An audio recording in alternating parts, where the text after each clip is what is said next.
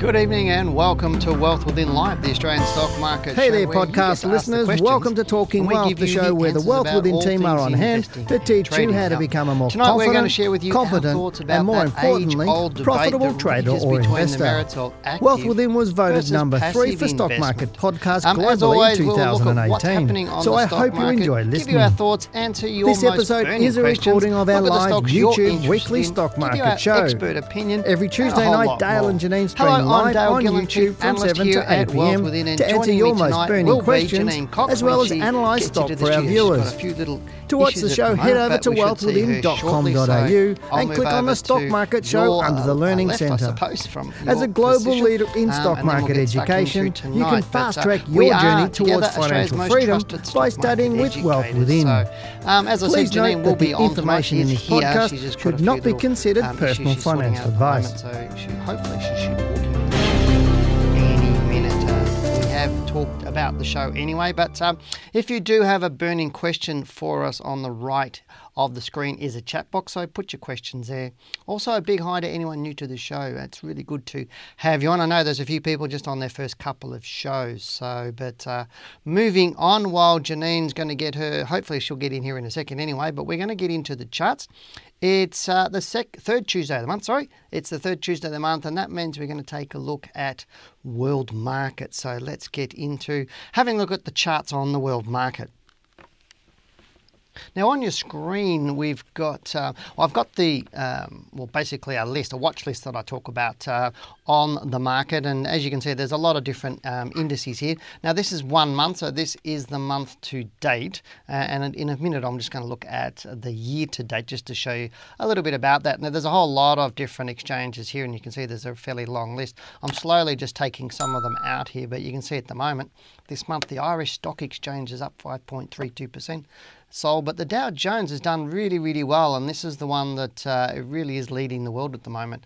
Whilst not necessarily in terms of results this month, is actually doing a little bit better. It's up 3.66%, and it has taken that direction, which I thought or had hoped it would do. Now, the CAC is up 3.4 and the NASDAQ 3.11, and the NASDAQ has been the best performing index in the US, the NASDAQ, then the S&P, then the Dow were the areas, or the indexes in terms of return so far. So the NASDAQ has done well, but S&P down at 2.78, and if we keep looking down, the Australian All Ordinaries Index 1.46%. But let's go to the year to date, and then we're going to go and have a look at some of the charts. So you can see on the screen here again, here's that NASDAQ 31.57%. So anybody index investing in the NASDAQ or buying some of those stocks in there would have done reasonably well.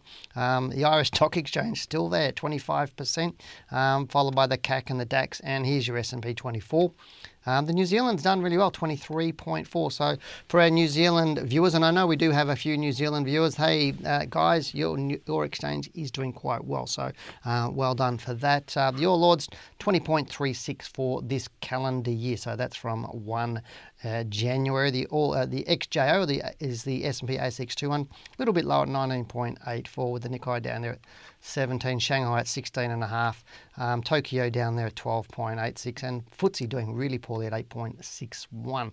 So let's go and have a look at the chart. And the first one I'm going to bring up is the Dow. So what you're seeing, this is the chart I use every Tuesday for my interviews with Jim Beach that I do, and obviously when I'm talking about the Dow, I'm looking at this chart. Now I do use the Dow as the chart of my choice because it really is that one that's been around for such a long time. As you probably would have heard me say on today's report, if I go right back, and I'll hit my little escape button, if I go right back and zoom it back, you can see I've got data back to 1900 on here. So it does look a bit strange through here and massive moves through here. But this is where, when I'm talking about the Dow and I'm looking at it, I'm actually looking at that whole history, because both Janine and I have studied the whole history of the Dow, right back to 1900, all its different cycles, all the booms, the busts, the crashes, the whole range of different things that we've actually done.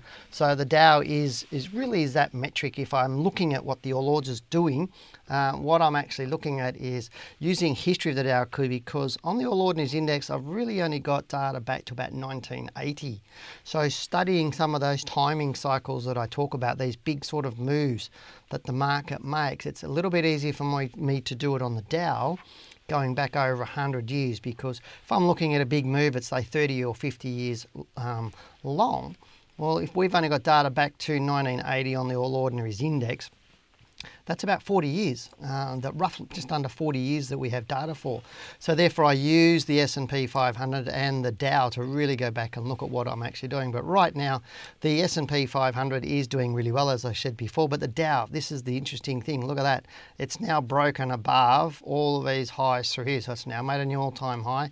It's sitting there at 28,000 or over 28,000 points, and importantly broken through this. But here's the interesting thing. See this grey line? I drew this from the 87 crash across previous all-time highs right through to here, and you can see now it's actually breaking through here, and so I expect the Dow to keep going up, and I think we're going to get up to around that sort of 30,000 over the next 2, 3, 4 months, and that's my real take on the Dow. Now I'm going to have a quick look at the DAX, and you can see the DAX there is moving up quite nicely there. It's been bullish the past few weeks. This is a monthly chart here, so we've seen the last couple of months being a little bit more bullish, with a couple of months up. There's its previous high there at just over 13,000 points, so it's getting close to that. But again, looking really, really nicely bullish, and I still think it's got a long way to go, so not really sort of giving me any concerns. Here's the one we looked about here, is the FTSE being dragging behind. Now, the FTSE will probably start to play catch-up. Normally when you see a market slower than others, like the Dow, the same what happens with us and the Dow, or the Australian market and the Dow, we get out of sync with each other. The Dow might run away, and then the Dow will pull back, and our market will run away, and they just take turns. But over 100 years, they're pretty even, and we could discuss those one day. I think there's a show in there, I think, for me to talk to you about what the Dow does and what it does in relation to the Australian market. But you can see here how the FTSE's really been going sideways since January 2017. But it's not really falling away, and that's really suggesting to me that it's just a holding pattern until Brexit. And once Brexit happens, I think it'll break north, and it'll go through that all-time high and do really, really well, because the market's not telling us it's really bad, because if the market didn't like Brexit, you'd see this going right down. Looking here at the Hang Seng, it's doing quite nice. It's been a bit more bearish, a little bit more volatile, the Asian markets, but right now you can see the last bars, a lot of indecision, so I suggest we may see the downward move continue over the coming months or so. So it is looking really, really, really good, but that's my take on the world markets at this point in time. And as you can see, we've just snuck Janine in on the set. So how are you? They beamed me in, Scotty. We beamed you in, Scotty. I just hit the button and you came in. Like magic. I just said you had a few issues. I didn't say that you had issues with your hair or your makeup or any girly things. So that would have been sexist of me. But yes, it would have. But it's nice to have you back. Good to see you. It is. I got to say something without you interrupting. Oh, really? Oh, only joking. Gee, that's a bit cheeky, isn't it? So that's pretty good. It's all right, just put him under the table. No, that's fine. Do you have anything to talk about with the market or anything? Or? Look, I agree with everything you said. Oh, thank you. Yeah, I'm pretty excited about the Dow. It's good, isn't it? It is. It really is nice, and I think... But it's interesting, I'm still getting emails from people going, oh, I don't like the markets, they're going to crash. I'm going to gold, or I'm getting out of the market, I'm selling all my stocks. I'm thinking, what the...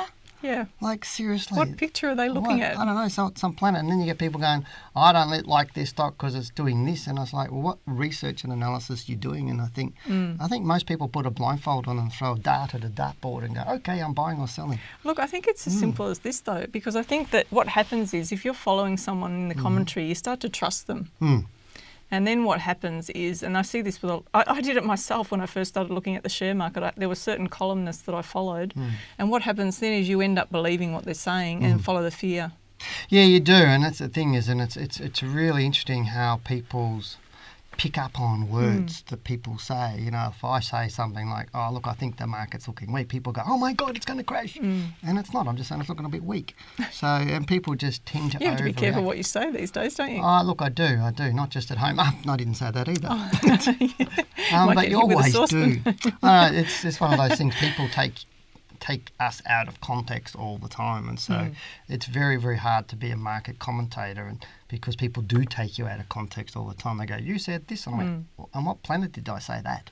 You know, I don't know how many times we've had an email going, hey, Dale said this or Janine said that, and we're going, nope. And we watch the recording and we go, where? How did they get that out of what we said? Get that out anyway. But let's go into the emails now. So now you're settled down, so awesome. Take a breath from that. But we'll get into looking some of the emails. But I wanted to share with one that I got from one of our students, or one of our current students, Mike, of ours. And I thought all of our viewers would like to see or see it, and what, because many are aspiring to what Mike's actually doing. And just to give you a tiny little bit of background on Mike before we show you his email, Mike was a Queensland policeman. Queensland, he's about 6 foot something. He's about 6 foot mountain size, dwarfs me. Retired I think it was last year he retired from the police force, roughly, I think, from memory. He bought my first book, read that, made money, bought our trading mentor course, made all the money on that one to pay for the course, and then he used that to fund his diploma course. Then he used that to fund the advanced course that he's on now. So that's how his progression is over the past, 4 years-ish? Yeah. Roughly.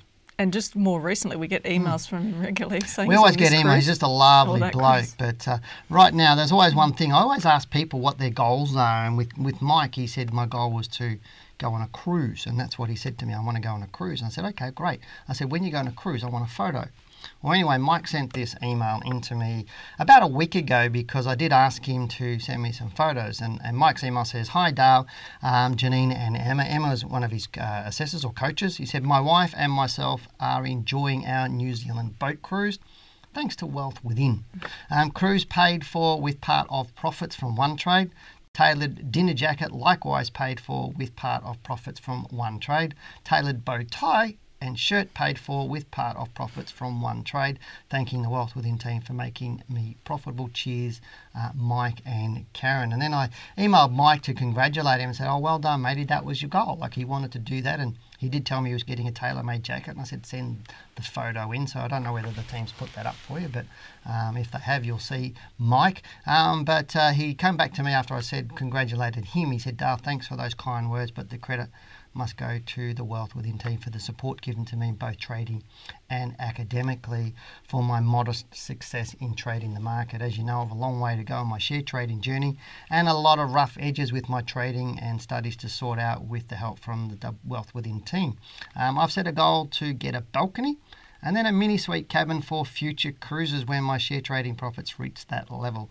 Thanks go to you and the Wealth Within team. Cheers, Mike. Lovely guy. You can actually get on our website and actually see a little video of Mike having a chat.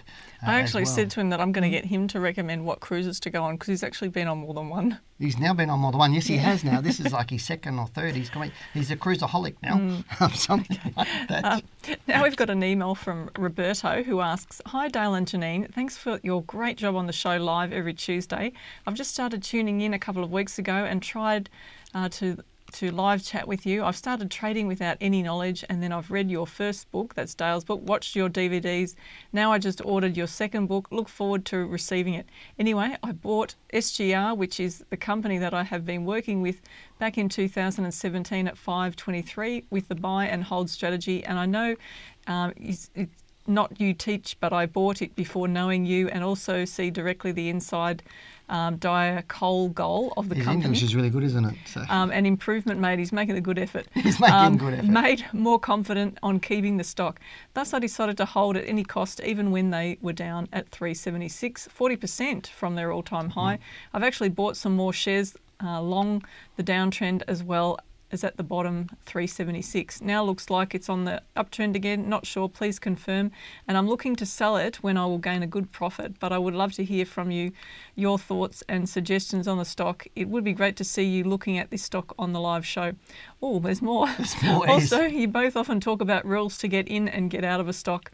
Will the new book explain these rules? Thanks again for your work. Really appreciated, Roberto. There you go. That's a long question. That's a big one, isn't it? So we're going to bring up his stock, aren't we? So let's go into it. I'll bring up his stock while you answer his other questions.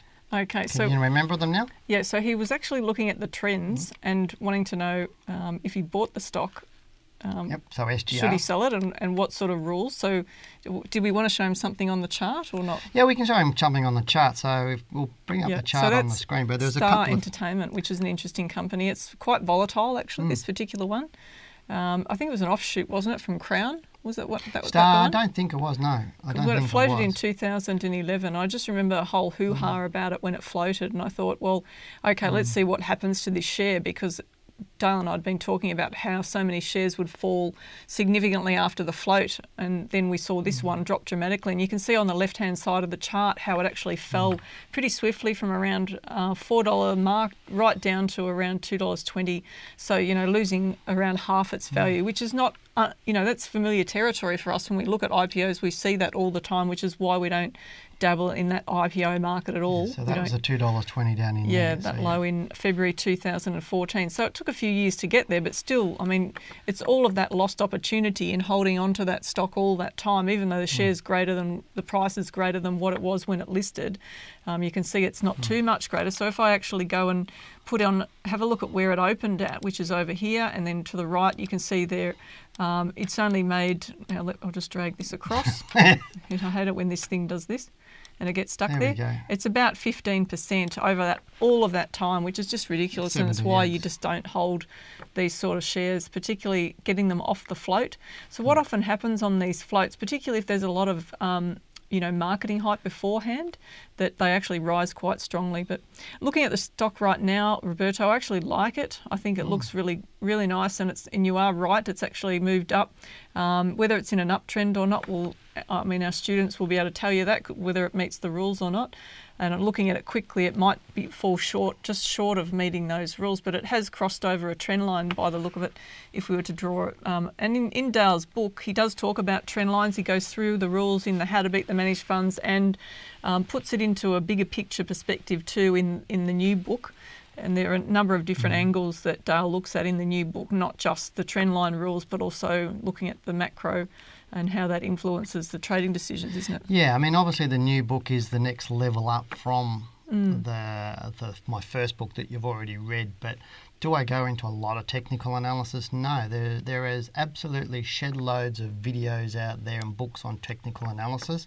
And if you saw my market report yesterday, you'll know that I answered this question on that market report. But basically, every day, every week, we get dozens of traders ringing us up, emailing us, who have been studying technical analysis for 1 to 15 years or more and still don't get it right because they've been reading books and watching YouTube videos. So I'm never going to write a full book all on technical analysis, because it just would not work for you. Because just understanding what a technique is, like a trend line is, you can intellectually understand that, but can you draw them? No, because I know most people that are watching tonight would have heard of the term trend lines. Most of you would maybe even experience, or a lot of you may have even experienced what you think a trend line is, but I can guarantee, unless you're one of our students, there's a 99.9% probability that you can't draw them properly. Even when the students have the rules there and they're learning them, they make mistakes, they miss things.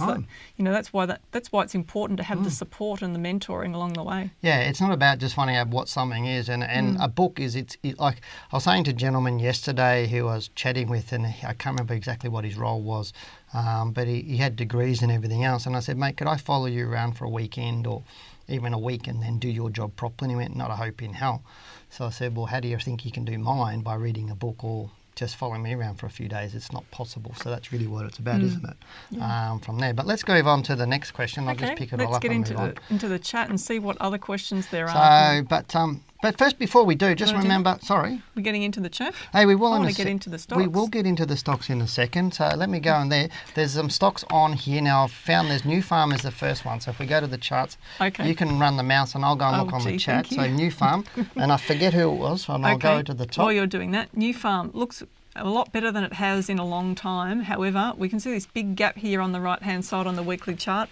And for any of you who have been following the program, you know that more than often than not, a stock will come back to fill big gaps on the chart. Now, I think this was part of a corporate action. Wasn't there a takeover, or was there some sort of announcement that drove the price up originally? There was something a little while ago, and that got, it's not one that I'm following specifically. A lot of people got interested in it because of all of that. Yeah. Often when those sort of corporate actions happen, or there's a takeover, or there's been a buyout or something, that the share price will stick up around that price where the announcement was made and just hover around there. If there's doubt about whether it will proceed, then often the stock will fall away a little bit before it then comes back up. So this was, to give you the question, it was from Chris G, who says, "Hi Dale and Janine, I purchased New Farm on the 9th of September. Yeah, so he purchased on the 9th of September. So it's here, yes. And whilst it's in profit, I'm wondering what your thoughts and how long do you let a stock that you can't get a trend line on drop before you exit?" Then he goes on to say, "I know you recommend 15% typically, but this would erode nearly all profit. Do I just stick with it and let profits run? Also, would love your thoughts on ECX bought at $1.65. But just on this, if you've got good stocks, and I think this is the really thing, you'll always see stocks that will run away from your trend line, or you may not be able to get a trend line on. But if you're buying good stocks and they run on trends, then the chances of you getting a trend line on it are very, very high. The reason why people second guess things is because they don't trust their rules, and they then make emotional decisions. So if I was looking at this stock right now, I'd have a couple of different rules on it for my exit strategy, because obviously you're in profit at the moment. There's that huge big gap that Janine talked about that's right through here. So right now it's got a bearish bar here. It's not pushing through. So will it fall away? Possibly. But what are your other rules? And that's the thing is, and a lot of traders will just sell out and miss out on the next run because they're afraid of losing some of their profit. So it's just about having better rules. That's why we teach more than one rule. Because you can't just have one rule for all stocks. One size does not fit all. Yeah, so it's pretty good. So let's move on. So the next stock we've got there is, I can't remember. It is ECX. ECX, and I'll find out who that is. Well, this has come off a bottom now. So it's the same guy. This is Chris, sorry. Okay, so this is the sort of volatility you can expect to see on a stock like this. Just have a look at how far it fell. Almost 100% of its value, and then it has recovered somewhat. But imagine the people who purchased up here. Did he have a specific question about, or tell us when he purchased it? I just said I had a look at it. Okay, so looking at it, if you purchased it up here somewhere in 2017, then you would have almost done your dough, and it may not recover back up to those levels for a long time. At the moment, it's starting to show some support for prices around $1.60, $1.70, but it could just as easily slip below this low here in November 2019, which would mean that it's more likely to come back to sort of $1.40, $1.30 levels. If it actually goes through this high up here, then I'd be expecting it to continue to trade higher and could head to somewhere around the 230, 250 mark as part of that move. But right now, it's a bit dubious really as to which way it's going to go. It's just sideways, really, and hence you see all of the opens and closes at the same price. Monthly charts indicating that it's more likely to come back as well, just looking at that. So I would say that, if you were looking to purchase, I'd say if you haven't already bought it, there's some rules here, even in the Trading Mentor course, that could have allowed you to purchase this stock and you'd have a really nice profit sitting there on it. But if you haven't got it at the moment, I wouldn't be suggesting now's a good time to purchase it. I wouldn't be looking at this stock myself, so that's just something, but that's me, but I'm a bit more conservative. I'm not necessarily into stocks like this particular one. Okay, so that's let's ECX. Move on. So we'll go to Francois, who says, I own Lend-Lease, so that's the next one. Okay, Lend-Lease is actually looking really fantastic at the moment. It's actually proven itself. It's moved on. For a while there, I actually thought it was going to fall away. You'll note that there's a close here in August 2019. The following week, it actually pushed up really strongly and has continued to trend higher. So looking at that, it's really unusual to see that trough lower than this one here, and then for the stock just to go straight up without any completely unabated. So, I reckon it's in no man's land at the moment because that's just really unusual. Let me read for a the share question. To do that. So, because you just jump into the chart straight away. Okay. He's saying, I own Lend-Lease and bought in at 15.09, so he's bought in not so too down far here, away, so that's okay. So about 15.09. Dale, you mentioned yesterday that it looks like it could fall over. What does that mean? Thanks for your time. Now, again, this is like... What does that mean, putting it in context? Yeah, what does it mean in context, like we were talking about before, where people take things out of context. Because you're looking at the stock. If we have a look at this stock... When did you mention that anyway? Yesterday on my report. Okay. I actually looked at the stock. Right. So if we're looking at this, we've got how many months up? 1, 2, 3, 4, 5, 6, 7, 8, 9 months up. We've had one pullback here. We've got 1, 2, 3, 4, 5, 6, 6.5 months straight up. And have a look at this. How many months does it do 6.5 months without coming down at least once? Yeah. It just doesn't, it's rare. Like here, that's about it. But we're talking now, we're back at the 2000. So all I was saying is it's just going to come back a little bit. So it's nothing to be worried about. Zero. So what you're saying is history is telling you that it's unusual for this stock to rise that long, and therefore it needs to take a breather. Yeah. And I think what it's looking like it's actually going on a slow train now. See, the opens and closes are getting closer together. Yeah, and that was the other thing I said. It was just slowing down a little bit. So so nothing major. So let's look at, I've got another stock, so we'll do one more stock before we get into our main topic for tonight. So I'm going to have another look at another stock, but we've got one from, where is it? A2 Milk from RB. Okay. So we haven't had one from RB for a while. He's saying, what's your opinion about it? So hope you guys are doing well. I'm looking at buying A2 Milk, so thanks RB. We are well. Janine's now caught her breath and she's settling into it nicely tonight. Thank you. Looking at this stock, despite the strong rise, there's no reason on this chart right now to be purchasing the share. Looking at it, there's a really steep trend down there. Maybe you could get a trend line in there. If we did, then maybe that would change my mind. Let's just have a look. I'm a fair way from the screen here. So look, there is actually a line in there, and Dale might disqualify it. You tell me whether you're happy with that line. So it looks like we might be able to get one in there, but the students can tell me whether that's valid or not. But over the last couple of weeks, it's actually moved in the right direction. But just look at the monthly chart. See how you've got this outside bar. Now look, let's go back some time. I'll just open this chart up. See how it did the same sort of thing here? In August 2018, there was this really strong rise, and then it went sideways for a bit and down. Stocks often repeat patterns, so I'm not saying that this is actually going to fall away right now. That's not the point. It's a question of, is it going to continue to rise strongly from this point on? Well, I'd say that it's more likely to have a little bit of a slowdown and just take its breath. Now, it's gapped up, so there might have been some news with the stock. Has anyone got any feedback on A2 Milk? This was actually the day's move, so I actually haven't picked this up on the feed today. Has anyone picked that up as to what's happening with A2 Milk? We'll have a look. Nobody's written anything yet. So it's actually gapped up by, let's have a look here, about 17.5%, which is nice if you actually were in the stock already. However, it would have been pretty, dubious trying to pick it at these lows, because there was no real indication of being able to get into it. So more fluke than a fancy guess, or a fancy guess, I would say. But looking at that, you've got resistance all the way across here at around the $14 mark. So look, at the moment, I'm just saying, look at the news and see what's going on. If you're holding the stock, obviously if it was me and I was holding the stock, I would continue to hold. If I was looking to purchase, I wouldn't be doing that now, not without fully understanding the reason for that gap up. And knowing if it's some sort of takeover, you're unlikely to get much more in it unless there's some sort of competition out there for the share price. Yeah, it's not doing enough for me at the moment. I think that's what you're saying, isn't it? Yeah, it's not quite doing enough. Yeah, it's gone up. But well, not only that, I'd want to know why it's done that first. You've got to remember, this is a stock that everybody wanted to get in for the past 18 months to 2 years. So you're getting those people that missed out on the last run. Oh, that's a good point. All going, oh, geez, it's going up. Let's jump in now. It's gone up a lot. Let's get it now. But there might only be a small amount of those people, and if they run out of steam, then the stock's going to fall back. If the overall market and the big end of town think this stock shouldn't be at the prices it's at. And I'm not saying they are saying that, but right now it's not telling us enough that it's that's correct. A good point. But now while we're doing, I've got a couple of questions from people. But before I ask the question, remember, hit that subscribe button, guys. So that big red button that says subscribe on it. So hit that.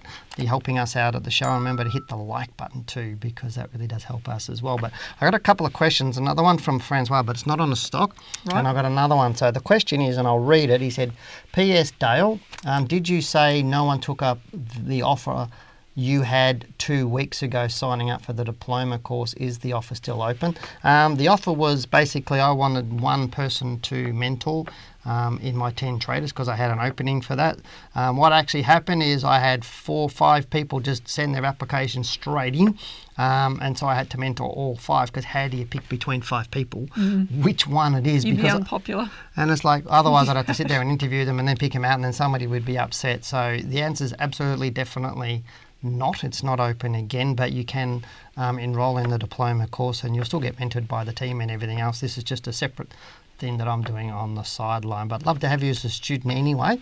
But that's the answer to your question. But next question I had was from somebody says S.A. Wilson. I'm not sure what your first name is, but evening, do you have a favourite stock of all time?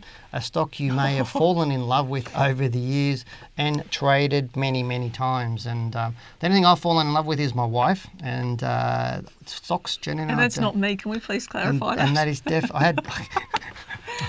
You know how many people have said that? Yeah, I had a phone call, and I just took a phone call on yesterday with a guy, and he goes, "Oh, your wife and you and your wife, I watch you on the TV all the time." And it's like, no, this is not my wife.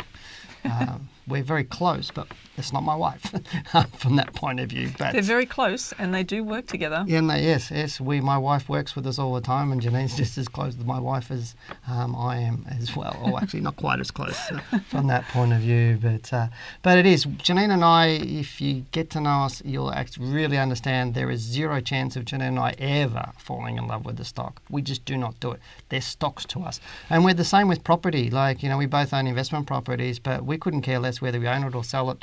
It's not making money, we get rid of it. If it's making money, we're keeping it. It's pretty much actually one thing I said to one of my students that I'm mentoring through because we have a support program. When you get to module 4 in the diploma, I answer a lot of your emails. So I work with you, and it's like a one-on-one almost. You email in questions, talk to me about the stocks that you're looking at. We go through your analysis. Now, this particular person told me that that they were really struggling with the concept of being able to identify a stock and for picking a stock. So they were really struggling with it. And when we actually sat down and looked at all the issues to do with why they were struggling with it, it came out that I think that they knew that their stuff, but they just had the fear of not being able to move forward. Like, that was a big thing. And so that's why, whether you're on Dale's mentoring program or whether you come and do the diploma and you get to module 4, we get rid of a lot of those fears along the way and allow you to be able to move forward and to be able to trade really, really well.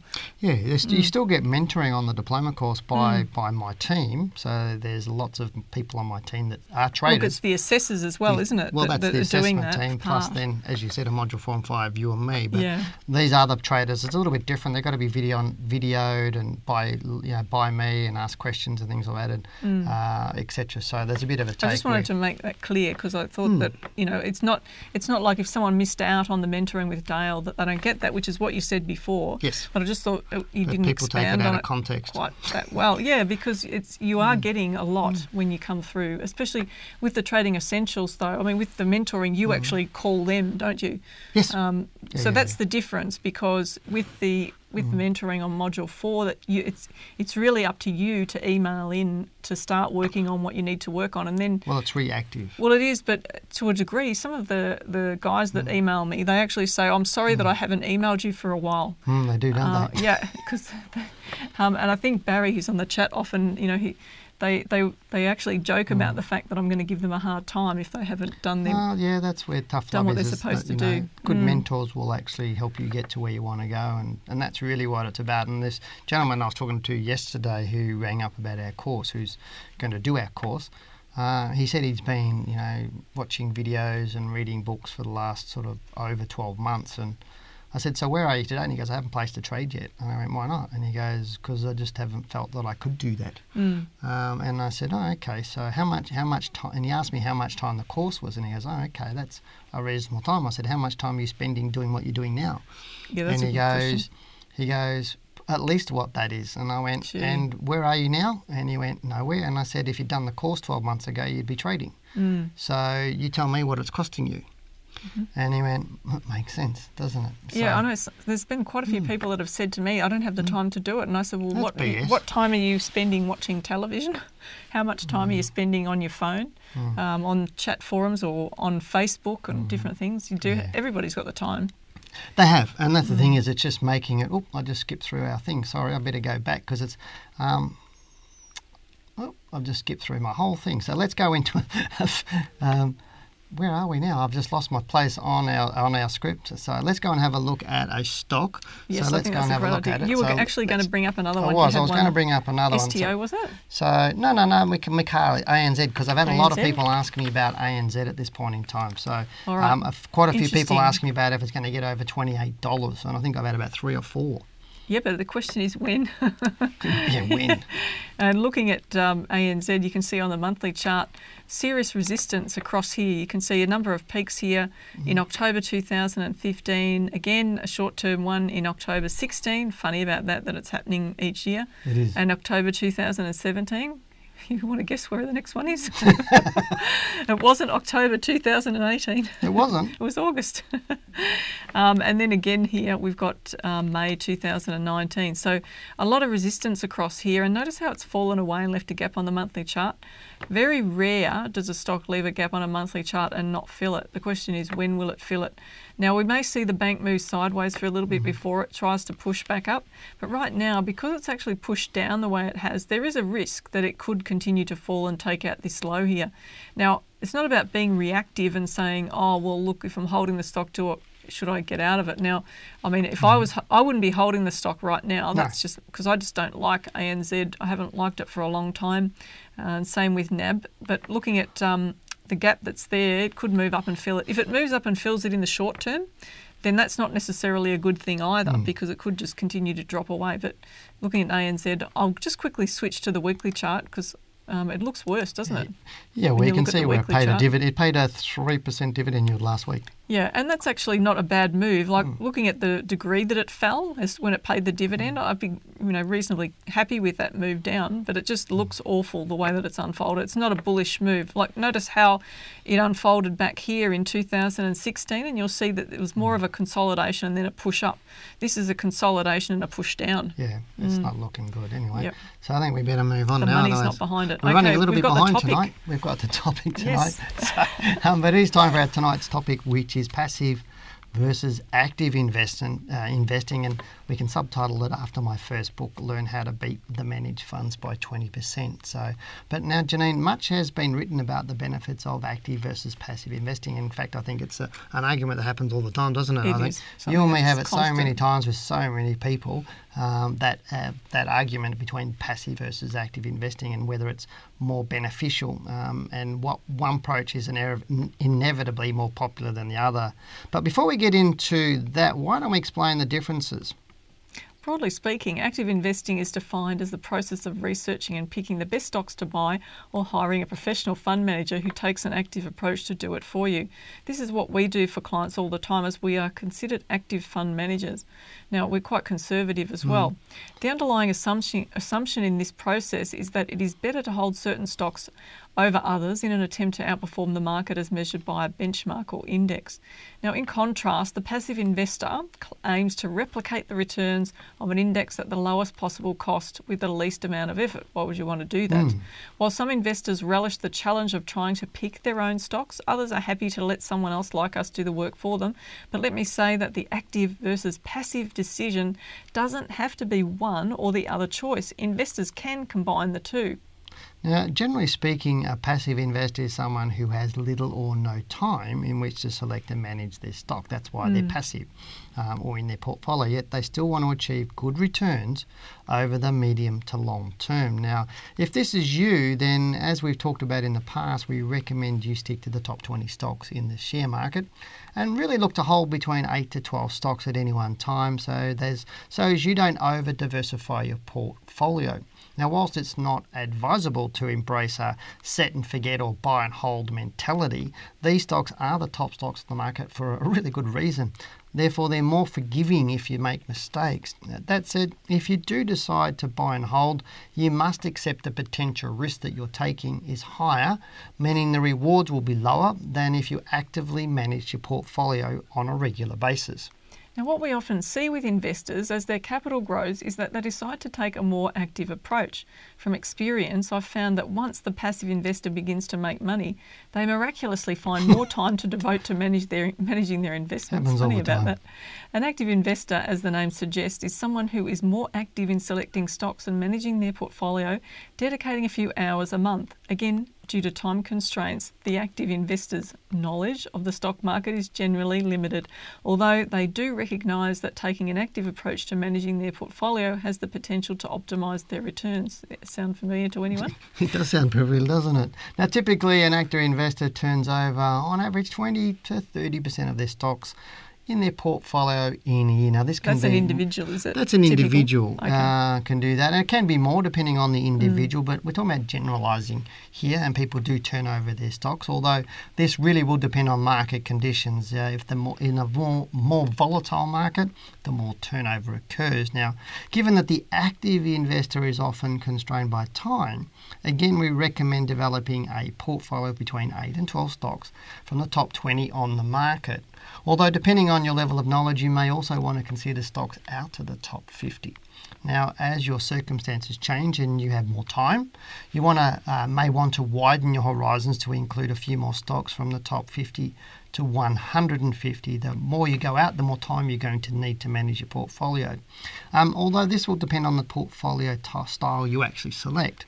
If you are new to the stock market and you may want to manage part of your portfolio actively, up until the point you build your knowledge and confidence level. For example, if you've got 50,000 to invest, and some may be sitting out there saying, I don't have anywhere near close to that. But if you do, or you have more, you may want to place 70% in a passive investment strategy and actively manage the other 30%. So it's not having all of your ideas or everything in one basket. And as your confidence and knowledge increases, then you increase the amount that's being actively managed over time, while still maintaining a maximum of 12 stocks.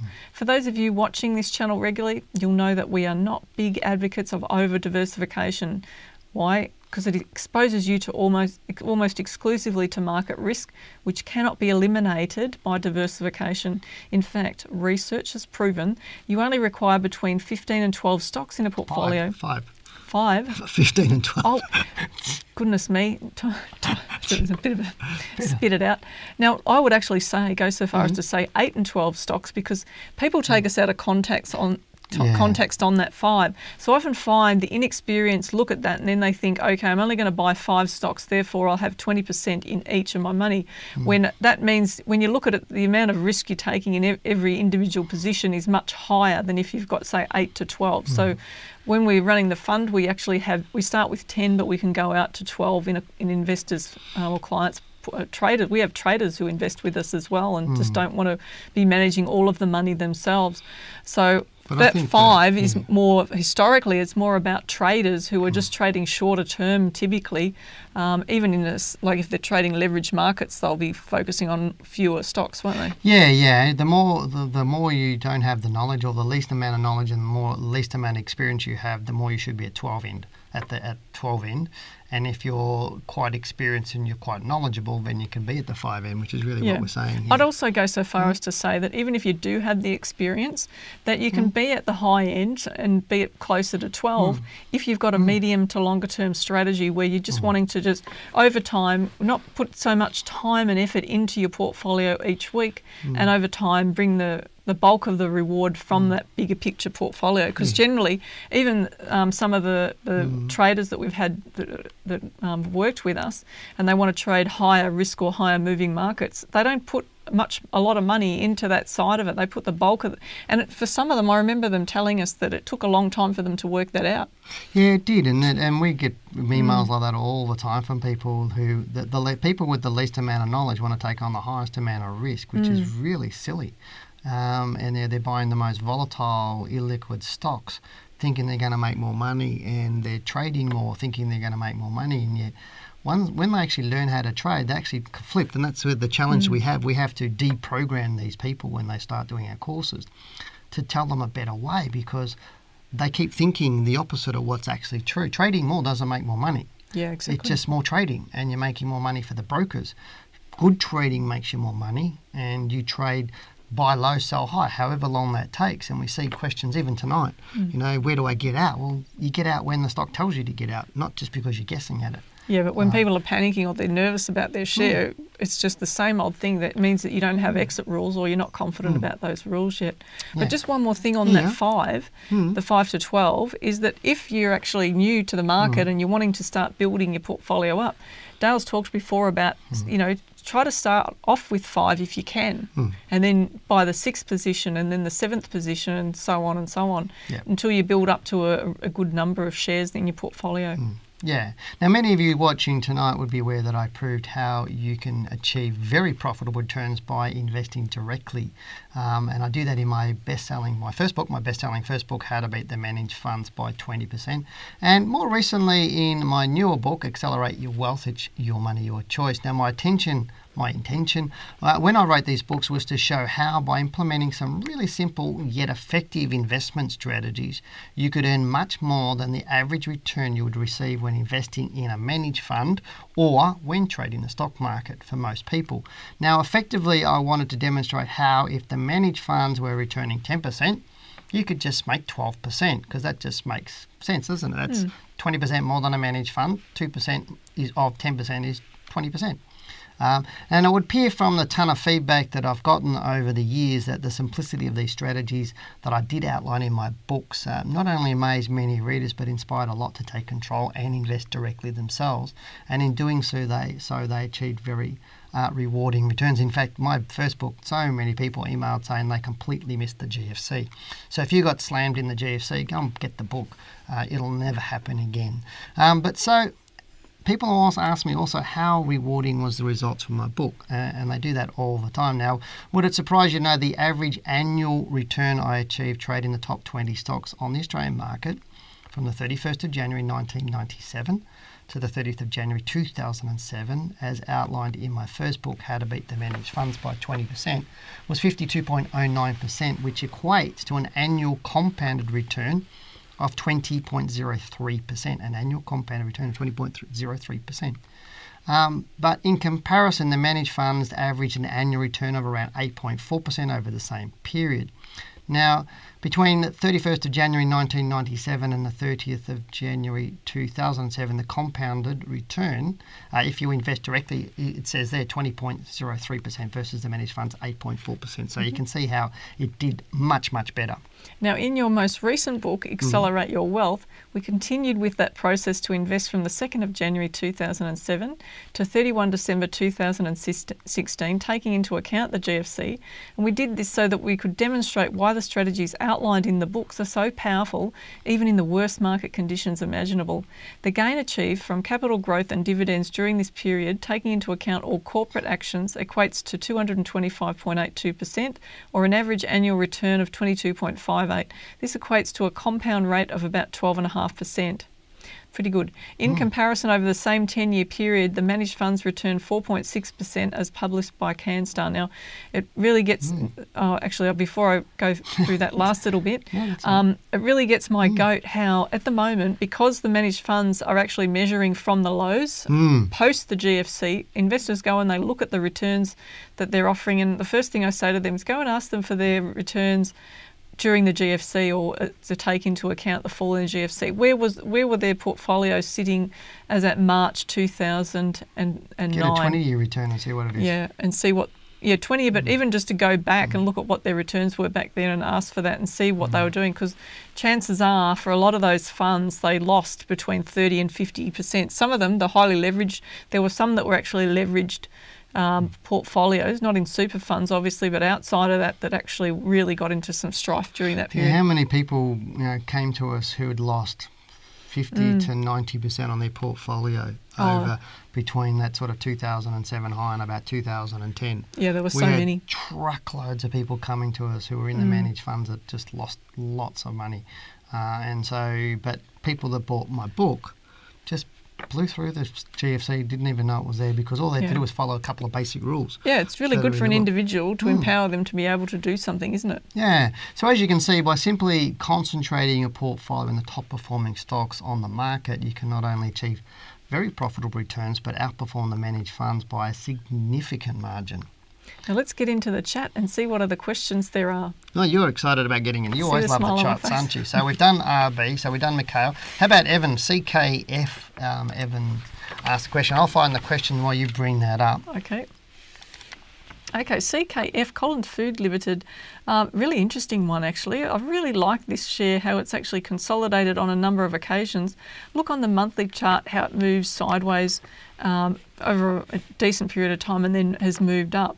It did it again here in 2000, and I'm just waiting for that to come up, 16. Evan says he holds Collins Foods right now, and he said it's, I would like your thoughts on these. Have they been trending down recently? It's been up. Like on the monthly, if you're looking at this as a medium to long-term proposition, okay, 1 month is down, but overall most of you are going to look at this chart and say that overall it's still up, right? And looking at the weekly chart, it's not trending down either. There's no downtrend on the stock. It's just that there's 4 weeks down on the stock. So it's a counter move to the actual uptrend. That's all it is at the moment. See, it's done it before. Here we've had a number of bars down and then it's risen. Now that's not to say that it's not the end of the uptrend. We don't know that for sure whether this is the end of the uptrend or not, but you'd be able to get a nice little trend line up that rise to see whether it's actually trying to find support on that trend line or whether it's actually gone through the trend line. So this is the interesting part of the study.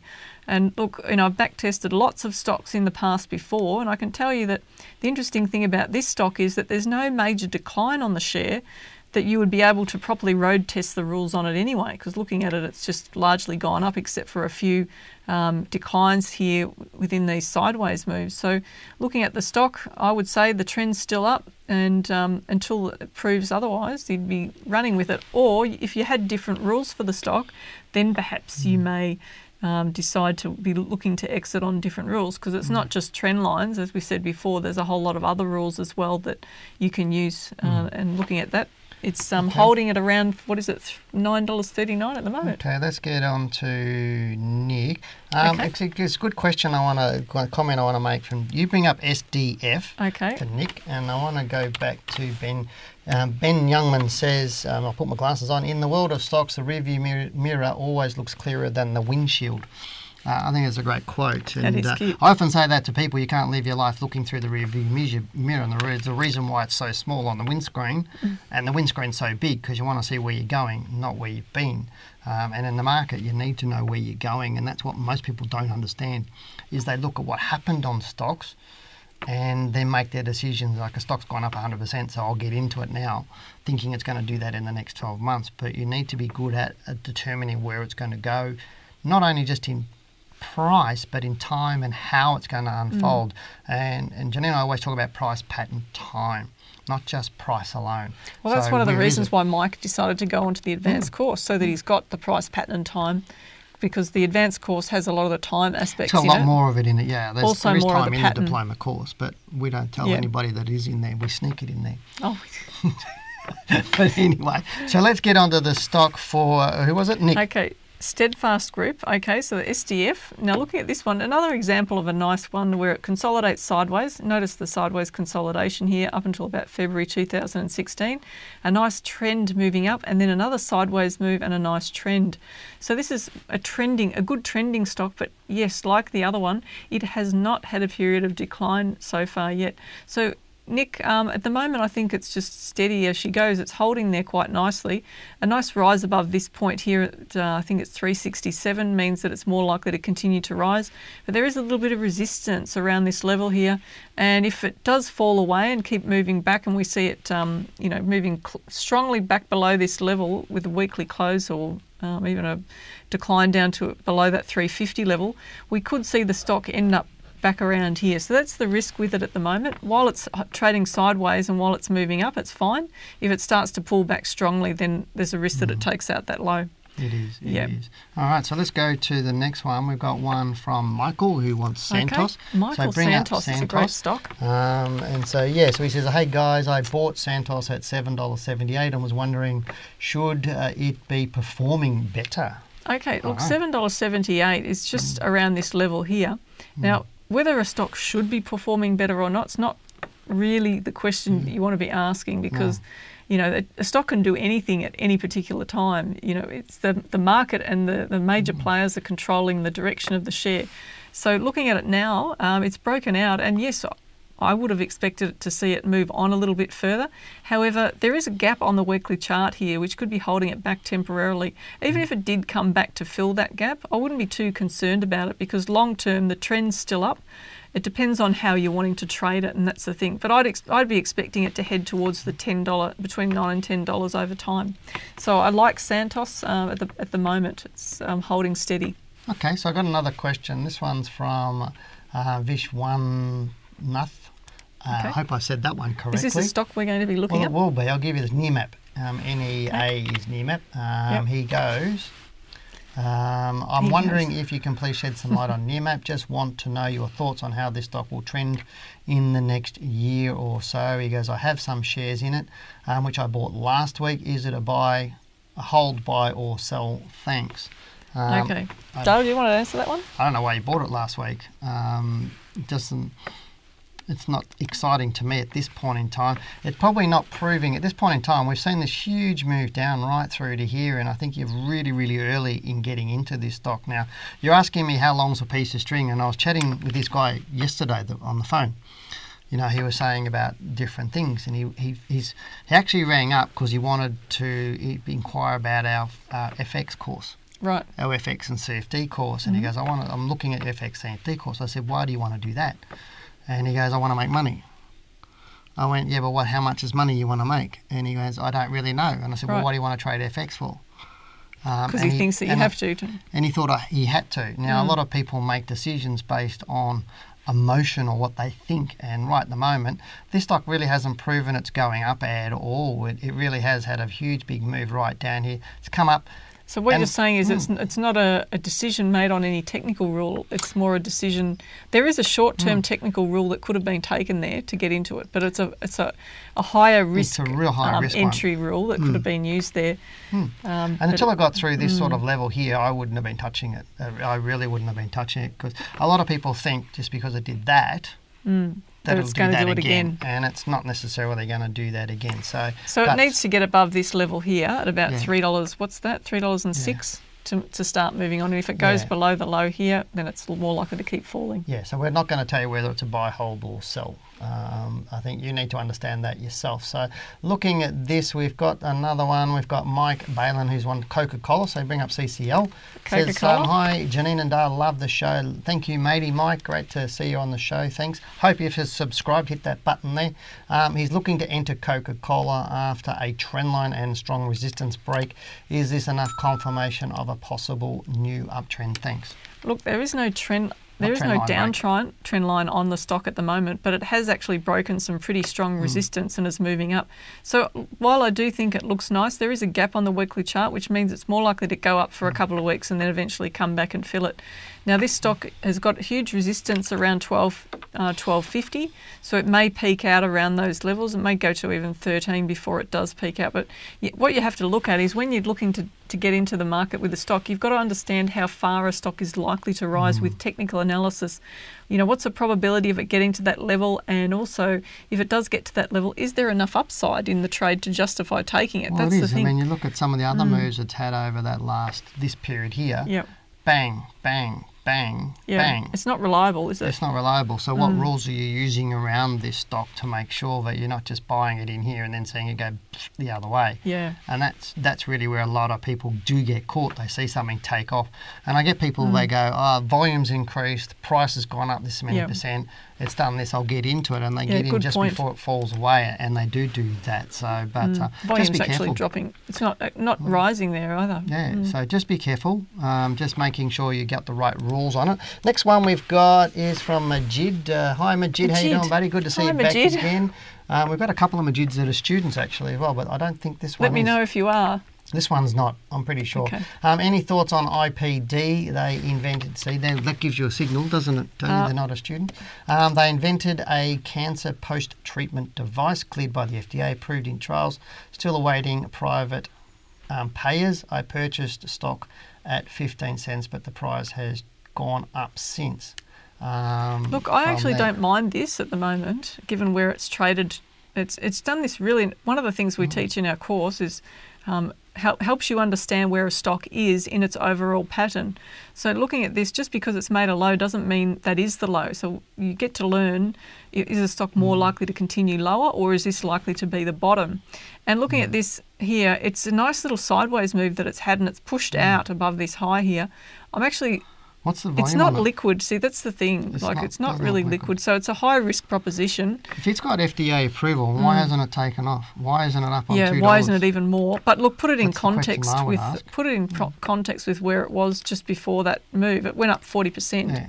So those little moves, they look big. They look small relative to where it's been. But look, if any time you were going to like it, you would start liking it now more than. Yeah.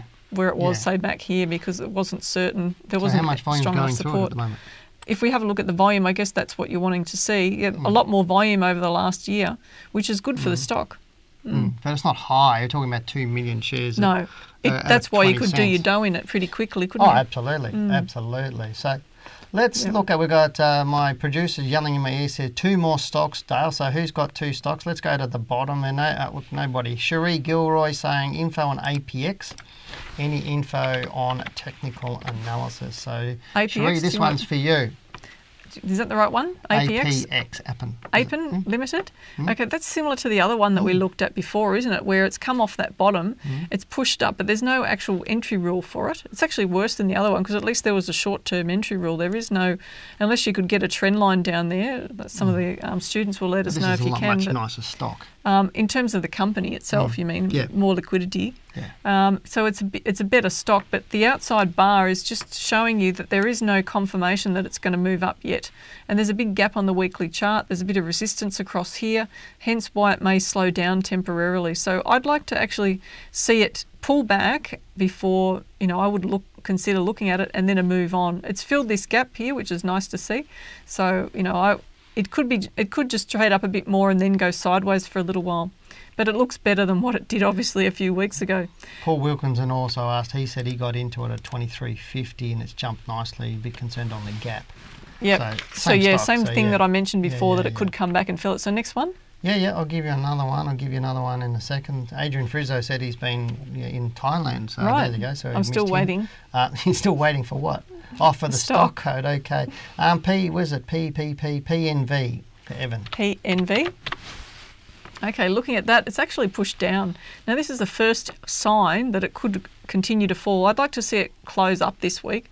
If it doesn't, then we could see the stock head back down towards $1.80, $1.75 in the short term. I don't think Evan says he owns it or not. And so he does own that.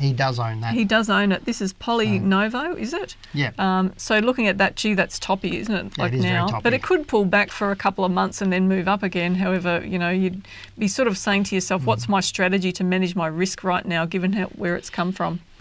Yeah, and to lock in some profits. Well, I'd be having a stop loss on this. That's what I'd be doing. I'd seriously... But we can't give you personal financial advice. Obviously, you've got to make your own decisions. However, from our point of view, if we were holding the stock, we'd be looking at taking some money off the table.